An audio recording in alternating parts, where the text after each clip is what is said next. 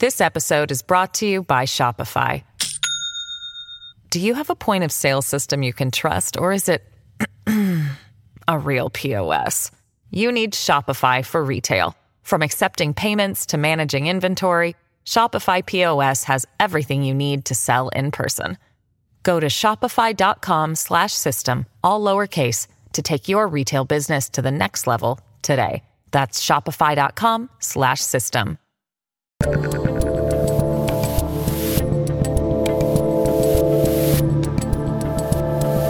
Let's look at the stats. I've got the facts. My money like Lizzo, my pockets are fat. Homie, I'm epic. Don't be a wap. Dog, it's a yarmulke. Homie, no cap. Look at the graphs. Look at my charts. You're blowing money on strippers and cars. You going to prison. I'm on television. Dogs, no one knows who you are. Keep hating on me on the internet. My comment section all woke Karens. And I make racks off compound interest. Y'all live with your parents. Nikki, take some notes. I just did this for fun. All my people, download this. Let's get a Billboard #1. All right, B. Diddy. Can I call you B. Diddy? Does that even make sense in the rap world? B for Benjamin. I don't know what Diddy means, but B. Shapiro? Do you have a rap name? It's Dr. Dreidel. We just played a little bit of your #1 rap song, and I think if I had gone back 10 years to my garage and been sitting there with you going, who is this fast-talking, crazy right-wing maniac? If you would have told me 10 years later he'd be the #1 rapper in America, well, I guess relative to everything else going on in the world, it makes a lot of sense. For shizzle. I mean, so, when we were sitting there, us homies, talking over our lives, things have gone in weird directions over the past decade. That portal that opened the alternative reality, it has not yet closed, and we are there. So, if you've become a rapper now, where does this put you 10 years from now? Ska? I don't know. I don't know, man. I mean, maybe I'll take up your dream of playing in the NBA because, as Kevin Garnett once said, anything is possible. I'm glad to see your skill set developing, Ben, but let's mostly talk about life and the state of the world and politics and all of that stuff. Well, I guess, is there anything else you want to say about the rap situation? You did it. You're #1. It's very exciting, but you're moving on. You're not going to... It's the greatest cultural troll of all time. I mean, I'm just gonna pat ourselves on the back over here. There has never been a cultural troll as good as this. I mean, I'm sorry, but me becoming a #1 hip-hop artist is legitimately, like, all credit to Tom, all credit to Nova, his girlfriend who directed and produced it. All credit to my parents who paid for 15 years of classical violin lessons so I could become a #1 hip hop star eventually. It's been a journey. It's been a journey. But will this be my career going forward? I have doubts. I don't know. I feel myself already drawn to the lifestyle. I spent the weekend clubbing. Yeah. As we Orthodox Jews do. I was out at the clubs sipping the Henny. I was going to say, is Cavassier kosher? I'm not so sure. Or you put the kosher in Cavassier? I have no idea. But, I can feel myself being dragged down into a morass of this rap hip-hop lifestyle. And the other night, my family had to sit me down for an intervention. And they had to tell me that it was time it might be time to move on. And so it might be like a supernova shining bright in the sky for just a moment. And we all remember fondly that moment in time. We think what might have been. But... yeah, I don't know. I don't know if there's a path forward here. Joking aside for just a moment, because Andrew Breitbart always said that politics is downstream from culture, and definitely you have now hit into this, well, you've been in the cultural thing for a long time, but like this particular rap thing has hit in a different way. What does that say about the state of the culture? Like actually joking aside that this is kind of where we're at, where this sort of thing happens. Oh. I mean, joking aside, it's the saddest thing in the entire world. I mean, joking aside, the fact that you and I, we spend our life on politics, and that the subset of Americans who follow politics might be 10 million people total, like follow it at a granular, relatively close level. Yeah. That might be 10 million people. And in 4 days, we have 10 million views on this YouTube video. And probably it's been seen at this point on various outlets by 100 million people. I mean, it's the #1 charting song in the world on iTunes. Yeah, the fact that pop culture is so just dominant in terms of what people actually watch and imbibe, and that's an uphill battle for those of us who actually care about values and principles, because the culture that we used to be steeped in, which used to be things like synagogue and church, has been completely taken over by the pop culture, which is why now you're seeing all these dumb fights over Taylor Swift and Travis Kelce and whether it's a CIA op and all this kind of dumb nonsense. How are you feeling about the state of the world? I think last we spoke was probably 2 or 3 weeks right after October 7th. Obviously, the war is still going on, hostages still there, everything else. I mean, we're not only related to that, but just the sort of general state of where everything's at before we get into some of the granular stuff. I mean, you and I, before we got on there, we said, how are you doing? And you said, doing fine, everything is terrible. And that seems to be a pretty good synopsis of where things are, right? We have an unprecedented crisis on our southern border. We have continued militants by Iran in the Middle East, weakness by the Biden administration. We have a breakdown of the social fabric in the United States on everything from drugs to crime.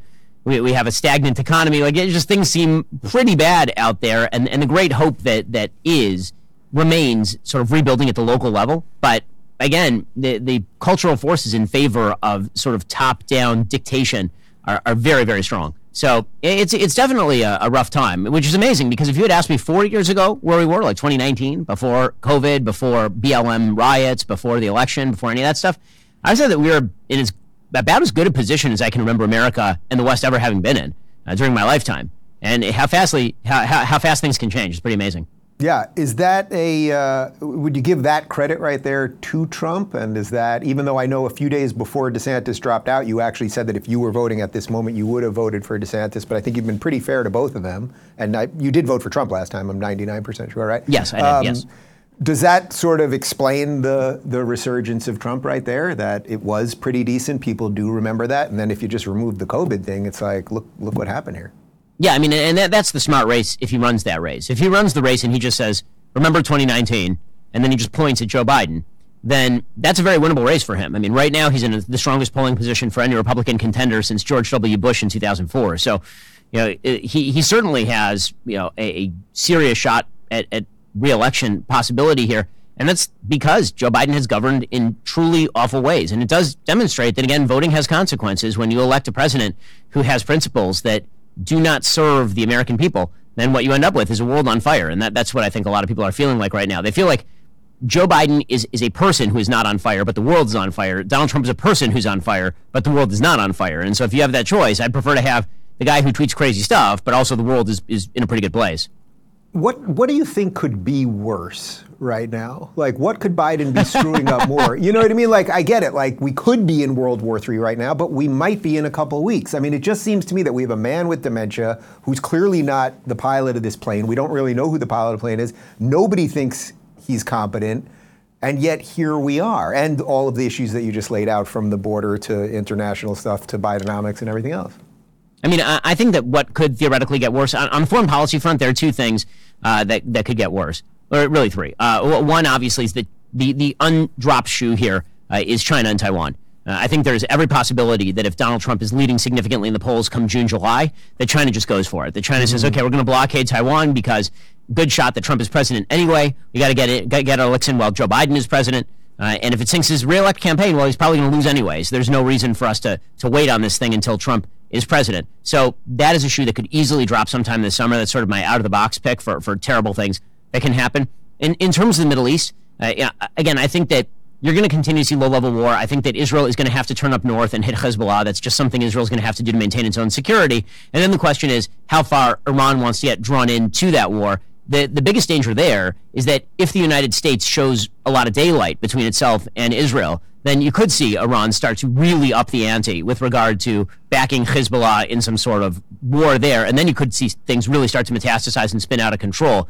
America's deterrent power in the Middle East has been the thing that has kept the situation at least somewhat contained to this point. Even that, because Biden doesn't have any real deterrent power or any sort of principled strength.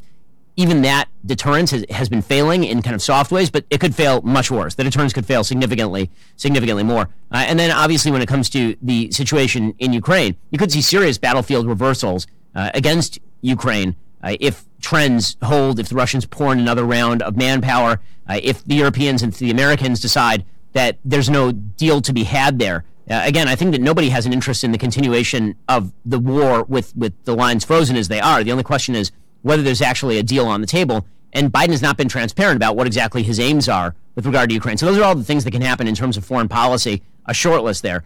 And then in terms of domestic policy, obviously, you could see a wide variety of things happen in domestic policy. You could theoretically see a terror attack from somebody across the southern border, which would completely shift the lines when it comes to American politics. You could see a full-scale economic downturn, which we've avoided thus far, but theoretically could happen. I mean, we've had unexpected downturns before. In fact, nearly every downturn in my lifetime has been quote-unquote unexpected. Now, we could certainly see some sort of catalyzing event that is driven by the media into 2020-like riots. That sort of stuff feels always like it's 5 seconds away from breaking out.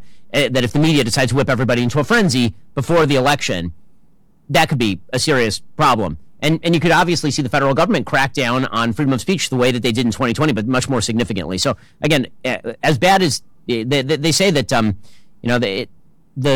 it always gets darkest just before it goes pitch black, and so that may be where we are. On the other hand, maybe this is the up. Maybe we've hit the bottom. Maybe we're going to have a bounce here. Yeah, I don't think anyone believes that yet. Like, we're just obviously not at the bottom for all the reasons that you just laid out. This episode is brought to you by Shopify. Do you have a point of sale system you can trust, or is it a real POS? You need Shopify for retail. From accepting payments to managing inventory, Shopify POS has everything you need to sell in person. Go to shopify.com/system, all lowercase, to take your retail business to the next level today. That's shopify.com/system. I want to back up to the foreign policy stuff, because you mentioned 3 fires there, 3 different parts of the world, 3 fires. Do you think this administration has any coherent policy as it relates to any of those situations, or foreign policy in general? No, this administration is there a policy? What is our policy in general? I don't think anyone knows. No one knows. I mean, I think that Biden wants to make sounds about America being a powerful force in the world, but he doesn't want to put his money where his mouth is. So he simultaneously wants to pull out of Afghanistan, but then he wants to suggest that he is in favor of projecting American power and that we are still the global leader in preserving the so-called global order and all the rest of this sort of stuff. And that has led him down all of these bizarre blind alleys. Today, most recently, the State Department putting out sort of trial balloons about preemptively declaring a Palestinian state in the aftermath of this war, which is totally crazy. I mean, that's literally rewarding the exact people who perpetrated October 7th and people who side with them, and giving them a reward for that, which obviously is going to incentivize tremendous further violence. Now, those sorts of trial balloons are just, his policy in the Middle East is predicated on a couple of great lies. One is the centrality of the Israeli-Palestinian issue to broader peace in the Middle East, same lie that the Obama administration was predicated upon. And the second lie is that if you make nice with Iran, if you're conciliatory toward Iran, if you don't slap them down when they get arrogant, then probably they'll be nice to you. And of course, that didn't work out well for Barack Obama in any way, shape, or form. And it's not going to work out well for Joe Biden. When it comes to China, Biden's policy has been completely at odds with itself. On the one hand, you've seen them take some economic measures against China, trying to box China in. On the other hand, they've been extremely conciliatory toward Xi, not wanting to offend him to the extent that he makes a hard move against Taiwan, when really what we should be doing is fortifying Taiwan against the possibility of that hard move and building up our military strength, particularly in the South China Sea. We have to project over there. I mean, we have to have naval power that is capable of projecting to break a blockade, because in all likelihood, China doesn't actually attack Taiwan. If they actually were to attack Taiwan, Taiwan just fries the microchips, and then China's invading for nothing.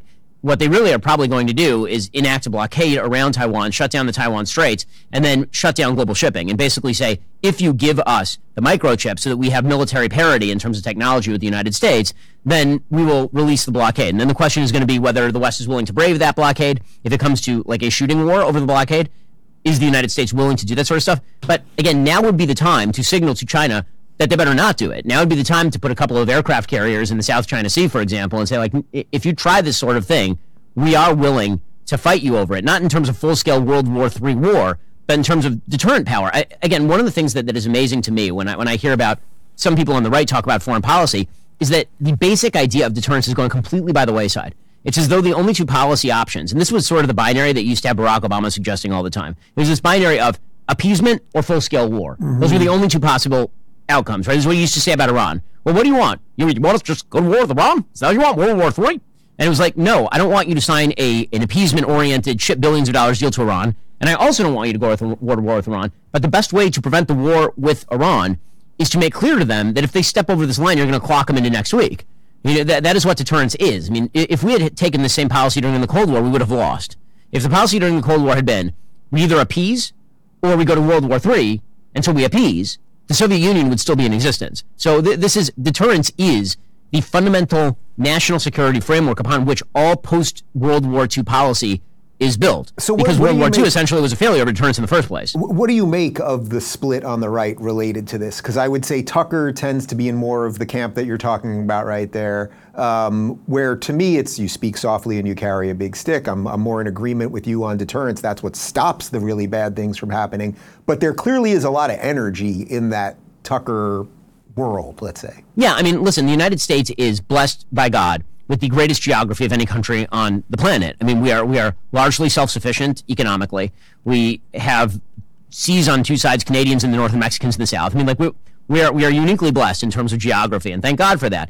But that doesn't mean that foreign policy doesn't impact us. I mean, if the freedom of the seas goes away, you are going to feel that. Mm-hmm. I mean, shipping containers, for example, are twice as expensive as they were a few months ago before the Red Sea was being shut down. Everybody was shipping around the Cape of Good Hope. Now, that may not sound like a big deal to people, but it is a big deal to people who are actually living on the margins in American society who have to pay more at the store. I understand the impulse to suggest, like, why are we involved over here? And you know what? I think that's a great question to ask in all circumstances. Why are we involved? And somebody should then give an explanation of why we're involved that involves not just some sort of highfalutin moral language, but also involves, like, hard, real American interests. Like, why are we involved in this place? But to pretend that America does not have interests abroad at all, or that every potential deterrence is an act of escalation toward war, is I think, a giant misread of American foreign policy. Do you blame some of that Tucker America First energy on the fact that so many Republicans helped get us to some of these stupid wars over the last 3 decades? That was going to be the result? That wasn't going to be much of a thought-out policy? It would just be an impulse policy, sort of as you're describing? I mean, that's usually how politics works, right? It's actually mostly a series of impulses by the voter, which is why you'll see the American voters swivel wildly from, I don't want to be involved in this area of the world, to, we need to go in there and wreck everyone. Right? And we swing wildly from one side to the other. Right? Let's get out of Iraq. We need to get out of Iraq. Like, right now, we have no business in Iraq. ISIS beheads somebody, and we're like, okay, let's go wreck those bastards, right? Like the swivel from one to the other is very, I mean, it's pretty typical of American foreign policy, actually, and so there's nothing new about that. But that doesn't mean that actually makes for a smart deterrent policy. And one of the big problems with deterrence as a policy is that it's literally impossible to see the what would have been if not. Right. If you successfully deter a country from going to war, then by necessity, you don't see the war that would have materialized in the absence of the deterrence. And so, I totally understand the impulse. I certainly understand the reaction to the war in Iraq and its failure. I understand the reaction to the lack of a functional plan in Afghanistan. Like, all of that is totally understandable. It's also possible to swivel too far in the other direction in terms of isolationism, right? The answer to full-scale interventionist Wilsonian neoconservatism, I don't think is isolationism. I think that it's foreign policy realism. So, for example, we have to look at every conflict and say, is this a conflict where we have an interest? For example, did we have an interest in getting ourselves involved in Libya? I would argue we had no interest in involving ourselves in Libya. Did we have an interest in helping foment the Arab Spring? I would argue that we had virtually no interest in many countervailing interests in fomenting the Arab Spring, for example. Like, there are many foreign policy issues where you can say, like, this really is not our business, and frankly, we do it all the time. I mean, there's plenty of major foreign policy conflicts that are happening right now in Africa, for example, where the United States is not taking a forward-facing position. Asking the question as to why we should be involved in a place is fine, good, and useful. But when there's an answer, there actually is an answer. And to pretend that there's never an answer, or that everything that happens in the world is purely because it's blowback because of American policy in a region, and that if we just kind of got our fingers out of the pie, everything would be hunky-dory, I think is looking at the world through rose-colored glasses. Right. So with that in mind, what do you think the U.S. policy should be right now as it relates to Israel? And then I want to talk a little bit more about Iran and what just happened and what we should be doing to, like, concretely sort of lay out what you just said there. I mean, the policy with regard to Israel should be unshackle Israel and provide them the armaments they need to completely defeat Hamas, and then to establish some sort of stable regime in the Gaza Strip that can educate children in ways that are not wildly anti-Semitic, that provide safety and security for the citizens of Gaza so that they're not threatened by Hamas every 5 seconds, and then actually cultivate a movement toward moderation in the Gaza Strip. That's because it turns out that leaving them alone and allowing Hamas to run the place was the biggest disaster in Israel's history. The same thing is probably true in large swaths of the West Bank. I mean, the reality is that, for example, 20% of Israel's population is Arab. The Israeli Arab population is moderate. Many of them fight in the army. Right? This notion that this is simply a pure religious conflict and that there can be no such thing as good governance making a difference is obviously untrue. As far as Hezbollah, Israel is obviously going to have to take action against Hezbollah if Hezbollah does not move off the border. They have 200,000 rockets pointed at the north of Israel. Israel cannot afford to have those rockets there. And so Israel is going to have to take action up there. It seems to me that if America does not want to get involved in further conflict in the Middle East, the best thing is to have our allies be able to take care of business. An American ally is Israel. Another one, an American ally is Saudi Arabia. We should allow Saudi Arabia to go after the Houthis. Handcuffing the Saudis in the face of the Houthis, which is something else that the Biden administration pursued very early on in the administration, was a disaster area. It was a failure. It was stupid. Containing Iran by reenacting the sanctions would be a useful policy. And we need to make decisions about where we should forward deploy forces. If the argument is that we shouldn't have forces in small bases in Iraq because the intelligence gathered is outweighed by the risk to the soldiers, fine, withdraw those forces. I totally get that, and that makes perfect sense to me. But if the calculation is we need the intel, if the calculation is we need a footprint in these places so as to prevent the rise of ISIS, for example, that means that if an American soldier gets killed there, you got to go hog wild. I mean, this notion that you can then fire a missile at a camel's ass and this is somehow going to dissuade Iran from its aggressive action is peculiar and bizarre. And again, the countervailing notion, which is that if you take harsh action against Iran, Iran is somehow going to declare war on the United States.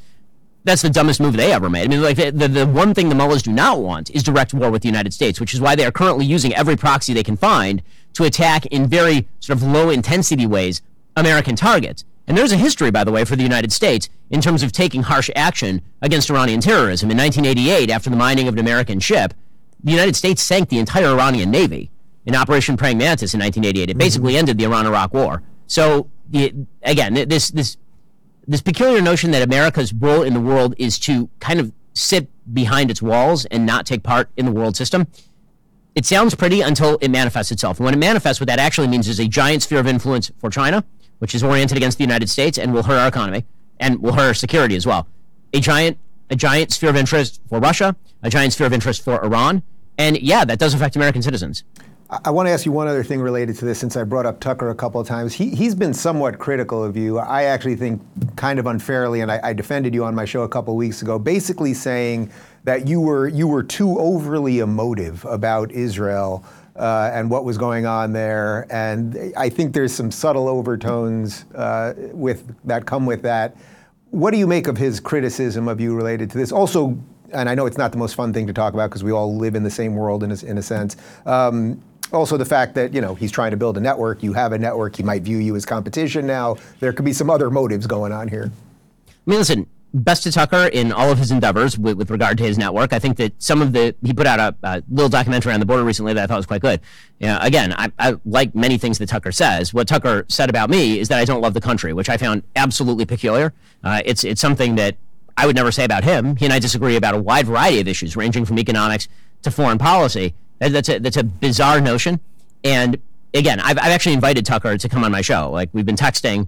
I think it's good for the right to have these discussions. I'd be perfectly willing to discuss with him. Hopefully we can work out a time to make that happen. Because, yeah, I mean, I too would be interested in some clarification of whether, in fact, he does think that I don't love the country in the way that he suggested. Because, again, I think that I doubt he feels that way. I really doubt he feels that way. Perhaps it was poorly articulated. But I'd like to certainly ask him the question. Taking the high road, that Ben Shapiro. Okay, we'll move on. I know it's not fun to talk about, but I felt like I just had to ask you. It's sort of annoying. All right, so we got Trump back. He's here. It is what it is. Biden, I guess, is running for president too. Like, was it just destined to be this way? Like, are we just, like, even in the DeSantis thing, was it just, all right, we don't want a competent, decent, young, functional human being. We want the show?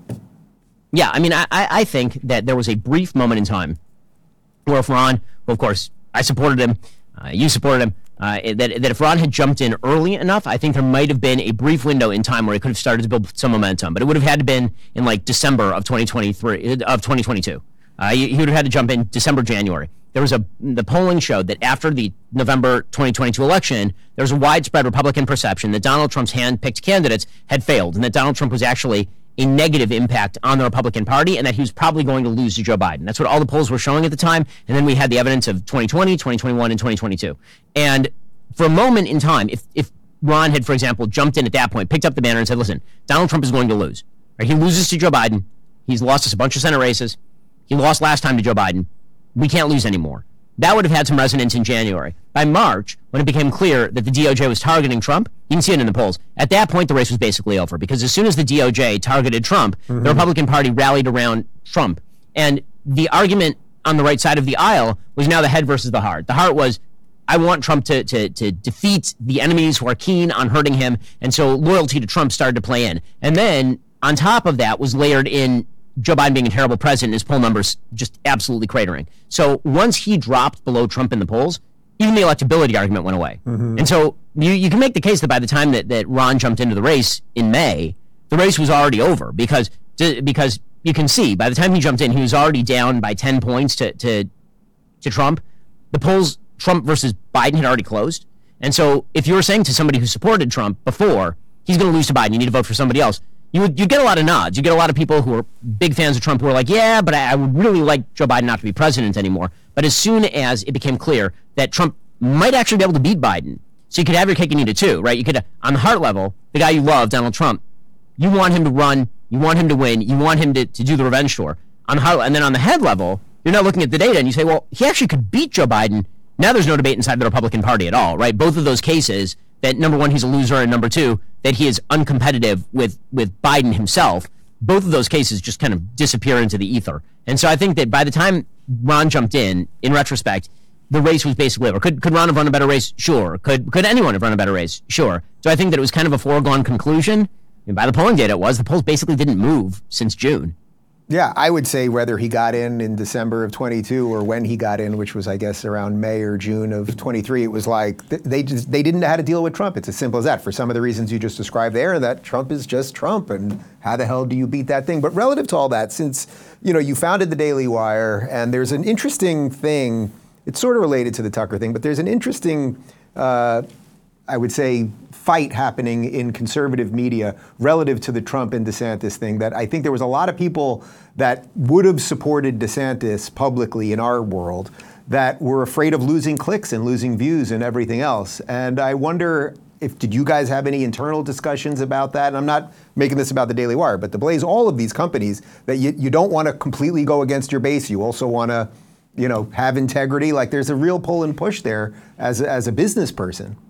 Right. So, I mean, when it came to, the actual primaries, I have a hard and fast policy, which is that I don't publicly endorse candidates. I say who I would vote for in a primary, but I won't, quote unquote, endorse a candidate because at that point, I can't critique their performance. Right. If I've endorsed a candidate, then I can't anymore really say I'm now a surrogate for the campaign effectively. And that's something that I'm unwilling to do. So I think that there are people in right-wing media who certainly would have preferred DeSantis over Trump just on a policy level. Sure. Do I think there's an enormous amount of blowback for saying that?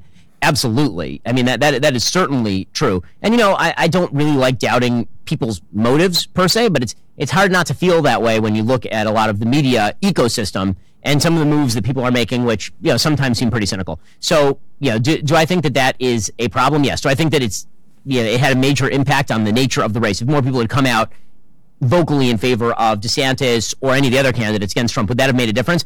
No, because the polling data showed that the base really likes Trump. I mean, that's the weirdness of this election campaign is that inside the Republican Party, the base really wants Trump and the elites really didn't. And then in the Democratic Party, the elites really want Biden and the base really doesn't. And so you have a weird dynamic where Trump might actually overperform some of his polls because the base loves him so much. But for the Democrats, Biden might actually underperform his polls because the base really is indifferent about him.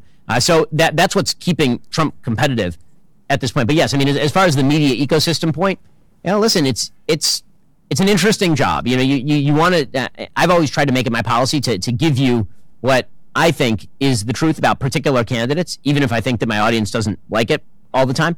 But I can't speak for. I'm not going to speak for anybody else. Bottom line is that when it comes to this particular race, the race was over after Iowa. I got some blowback from both the Haley and the DeSantis camps for saying that, but it was. I mean, the data were just that the race was over. The data are the data, and you can't argue with the data.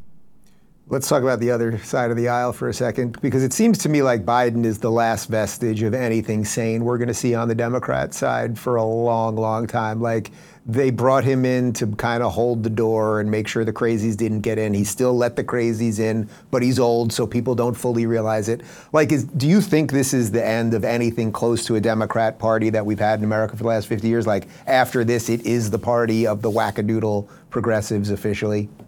So I do have some hope that there are some people inside the Democratic Party who have not completely lost their minds. John Fetterman would be a great example of this, right? There's still the guy who had brain damage 6 months ago is now the sanest Democrat. It's incredible. It's totally wild. I mean, Daily what Wire should make a movie about that, by the way. It's amazing. It's like Awakenings. It's like it's like. I said that on my show earlier. Yeah. It's totally amazing. I mean, Fetterman has been incredible. He's been great on the border. He's been great on the Middle East. He's been great on a wide variety of issues. I hope it ends better than Awakenings. You know, in Awakenings, he ends up back in the coma. Yeah. No, yeah. Hopefully, there's no parallel. The kind of status of the Democratic Party. I think that the Democratic Party, if they lose an election, that if they lose to Trump, the left is going to take over the party for the foreseeable future, because the reaction is going to be that they lost because Biden was too moderate, and the media are going to, of course, foment exactly that.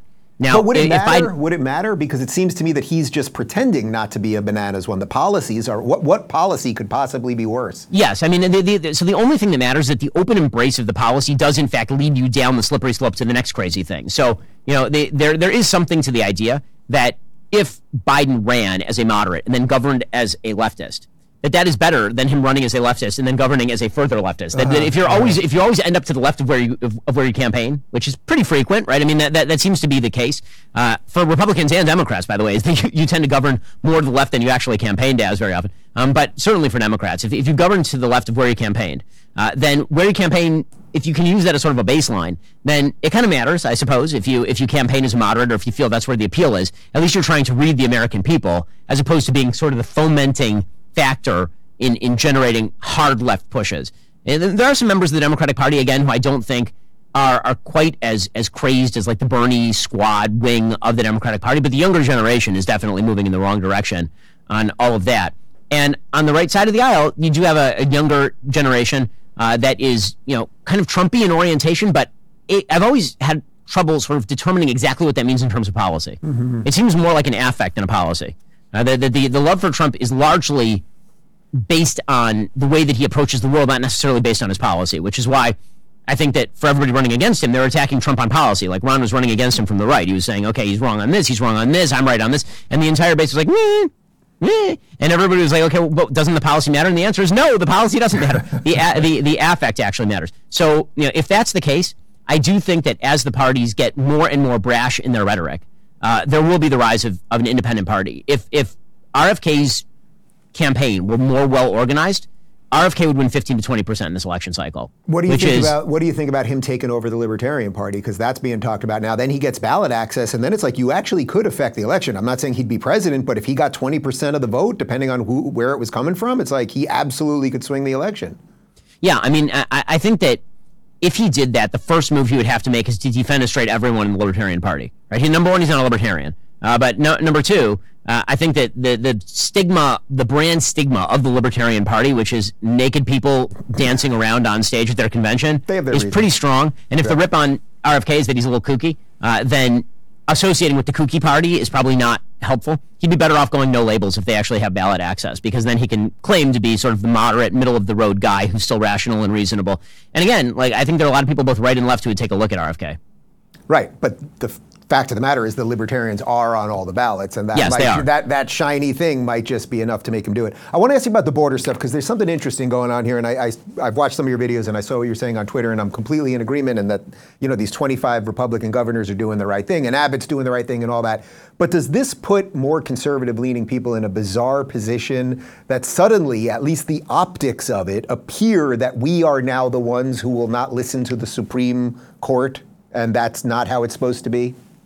So I don't think that optic is going to work. I mean, number one, it's not legally true, obviously. There's been no actual thing demanded of the state of Texas. The case that went before the Supreme Court was about whether the federal government has the capacity to dismantle razor wire. It did not, in fact, tell the state of Texas not to erect the razor wire in the first place. And so the state of Texas actually hasn't violated Supreme Court order at all at this point. And what they're doing right now is going to end up being challenged in the courts, presumably, if they would deny access or if they would attempt to enforce some sort of deportation orders on their own. I'm not aware that Governor Abbott, by the way, has actually done that. I'm not aware that there's been actually any policy whereby people are being arrested and then, quote unquote, deported by the state of Texas. I don't think that that's actually happened yet. They're being pretty careful about how they're approaching this from a legal point of view. Again, I don't think that this is going to come down to Civil War type actual Civil War, people fighting each other on the border sort of thing.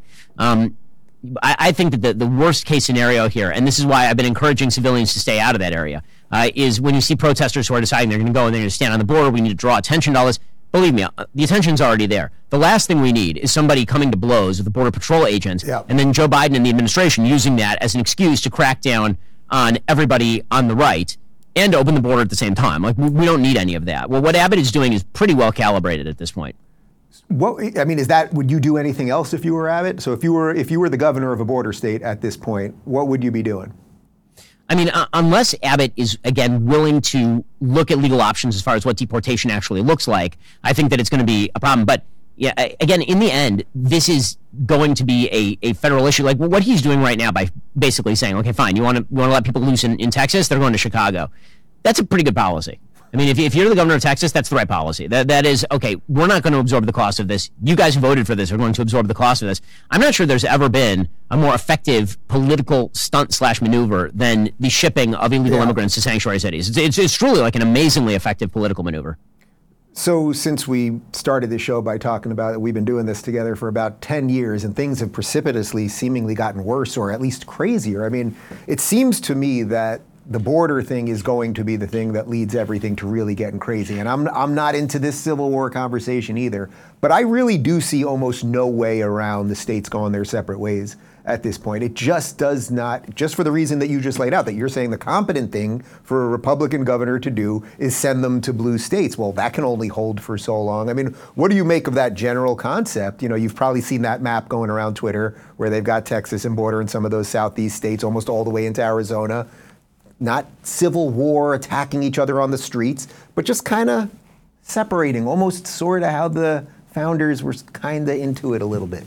Well, I mean, this basic idea that you need to actually go back to a form of subsidiarity, I think would be the great hope. I mean, it's the reason why people like you and people like me left California and went to a state that we like better. I'm very much in favor of the big sort. I think that if you don't like living a California lifestyle, then you should leave California and you should go to Florida. And if you don't like Florida, you should go to California. I think all of that is quite good. But there will have to be, at some point, a recognition that the federal government cannot simply cram down on the half of the country that doesn't like what the federal government is doing federal policy. That if we are actually going to share a country that shares, for example, a foreign policy, a tax system, and any sort of federal, programs, if we're going to do that, then the hand of the government is going to have to get lighter, not heavier. And my great fear is that as people, that it's General Tarkin, right? That as the galaxies are slipping out of his grasp, then he's going to grip tighter. And I think that's what you're starting to see from the federal government. When the real answer to that would be, let everybody breathe a little bit. Like, let Texas be Texas, let California be California, and yes, enforce your basic duties. If, by the way, any president who actually runs on that platform is going to win. Any president who actually runs on the platform of, we're not here to make California be Texas, and we're not here to make New York be Florida, but vice versa also applies. And also, I'm enforcing the border, and also America is going to retain its position as the most powerful country on the planet. That simple statement probably makes you the president. So since we talked about things devolving over 10 years, let's do it the other way for just a second, which would be that now with the Daily Wire and with some of these other networks and Rumble and all of these things, guys like us are out there and really at this point, if I was ever drawing the numbers of MSNBC, I'd almost shoot myself because we're doing way better than that, and you're probably doing even better than that. So that shift, do you think it's here to stay? And how worried are you that whatever tricks the government has come up with related to big tech and the pipes that you guys are on and everything else, and not necessarily owning all of the tech at least yet, are you worried that could all just disappear one day? I mean, of course, and that's why you have to have sort of alternative lifeboat plans, and we do. I mean, we have sort of backup systems that are in place in case we would be denied server access, for example. And these are things that I think every major company on the right has to think about. And there aren't that many of us, so we really have to think through sort of the policy of what happens if the spigot just gets turned off. And that spigot, is frequently being turned off. I mean, you do see that sort of stuff happen. Facebook turned off its spigot, right? I mean, Facebook used to be a great source of traffic to the right, and then they just decided they weren't going to do news anymore, and now Facebook has really cut off the access. You've seen it from other outlets as well. I mean, you could be deplatformed at any time, depending on the platform.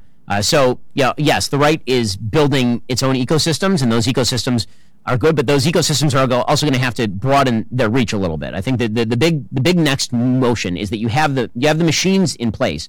How do you orient those toward crowds of people who are not actually part of your ecosystem? How do you grow that pie beyond sort of us all fighting over the same 10 million people who watch politics? How do we actually grow into the 330 million Americans who are out there in that ecosystem? And we're trying to do that in a wide variety of ways, whether it's children's entertainment or entertainment. But there are a bunch of companies that are trying to do exactly that same sort of stuff. And everybody is looking for sort of the magic formula to get there. And it's going to take a while. We're going to have to iterate, and we're going to have to do the process over and over and over again until we realize exactly what is the best way to gain access to more and more Americans, many of whom, again, we started off talking about how the fact that most Americans are pop culture oriented, not politics oriented.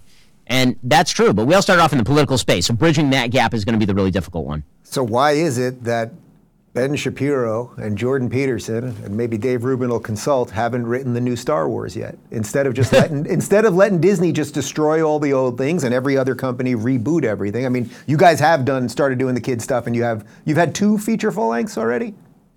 We've released, I believe, we had Lady Ballers, right? Yeah. That came out a month ago. Yeah. And then we did Gina's movie, Terror on the Prairie. Yeah. And then we've released 3 other full-length feature films. Shut In was independently produced by us, and then the other 2 were licensed. So we've released 5 movies at this point, and that's not including What Is a Woman, which of course is the best documentary of the last 10 years. So we've done, and those have been serious projects. Pendragon, our project this year, is by far the most expensive thing we've ever done, and it really is an attempt at creating sort of a tentpole feature system to carve into that from Hollywood.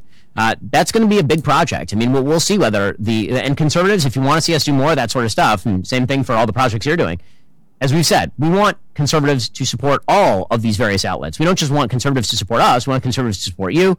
I want conservatives to support Tucker. I want conservatives to support everybody who's in the right-wing ecosystem, because that ecosystem doesn't exist without people actually willing to support that ecosystem, obviously. I totally agree. It's so funny when I've seen, guys in our space that are so worried about clicks and views and who's getting more than anybody. And I'm just like, if I do something good, it'll keep growing. And that's not going to take from Ben or take from this one. It's like we can all do this thing together and become successful. And fortunately, in the last decade, it kind of worked for the 2 of us.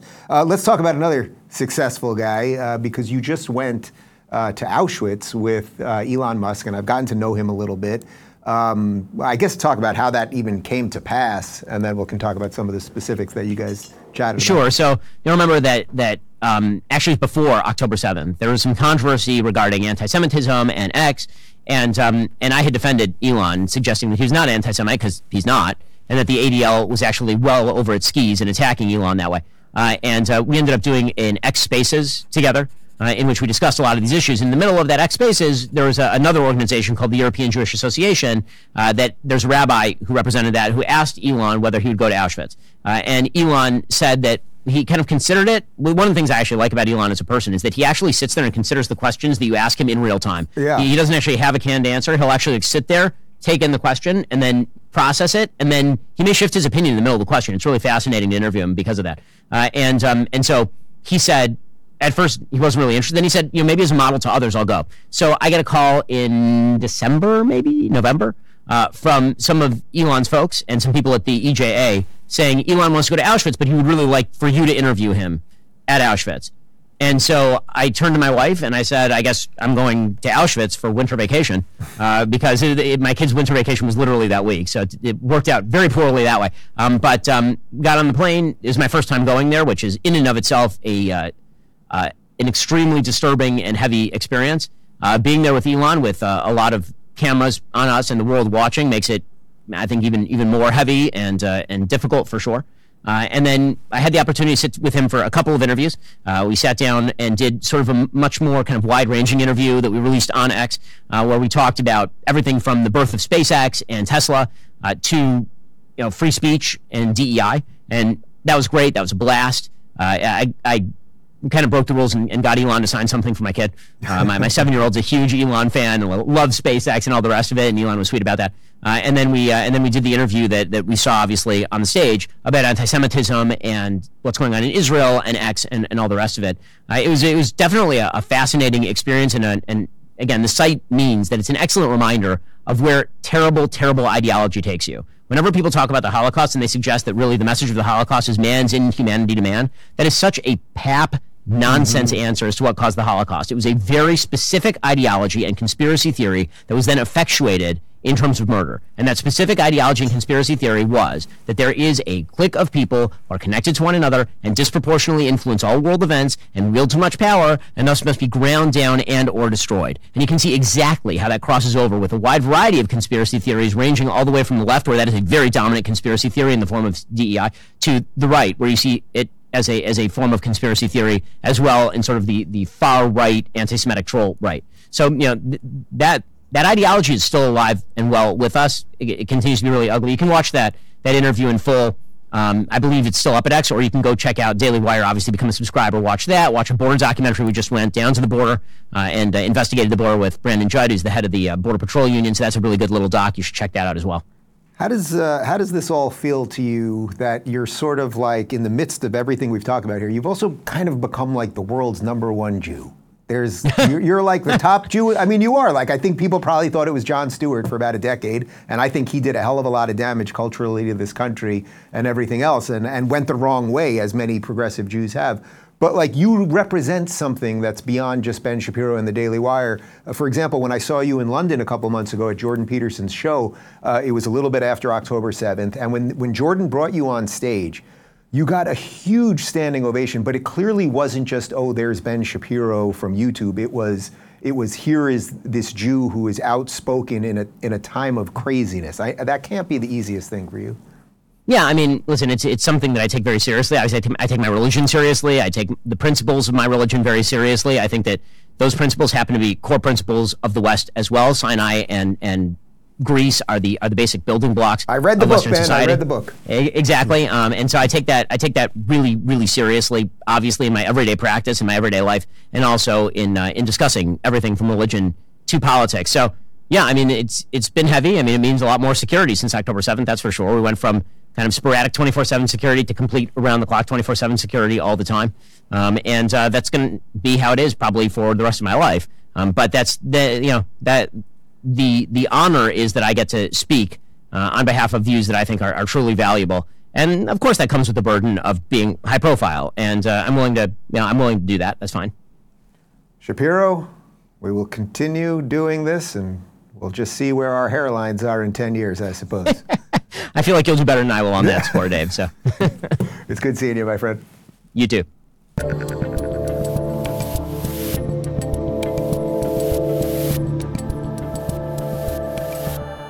Thanks for tuning in to The Rubin Report. Don't forget to review, share, and subscribe to this podcast. If you're looking for early and exclusive content, you can join me on Locals at rubinreport.locals.com.